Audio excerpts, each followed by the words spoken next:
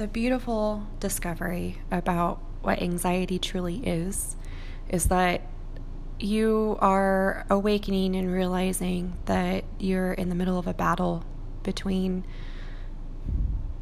the ego, which is the mind, and the heart, or your soul, your spirit. And when you start observing your mind, you realize that your mind is traveling between all these illusionary spaces, like the future and the past.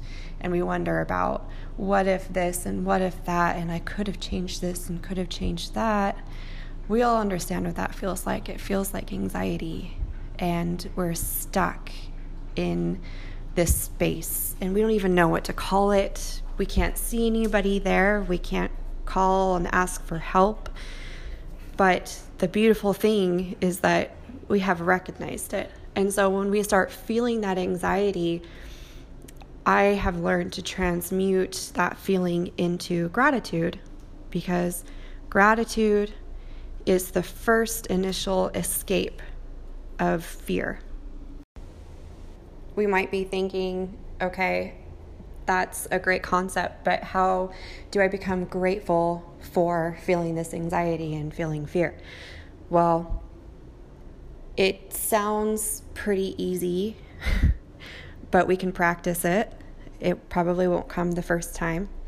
But once you start feeling that paralyzation and wondering about things when you're lost in your mind and your thoughts that is far from the present moment, rein yourself in, breathe in through your nose and exhale through your mouth. And listen to the sounds that are around you. Listen to the vent, the heater, the footsteps of the paw prints of your puppy or your cat, or any sudden movement or shift in the air that you feel. That will bring you back into the present moment.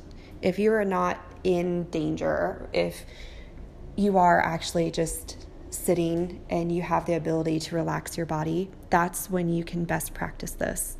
And then you can feel gratitude for having recognized where you were, and you saved yourself and pulled yourself back into awareness.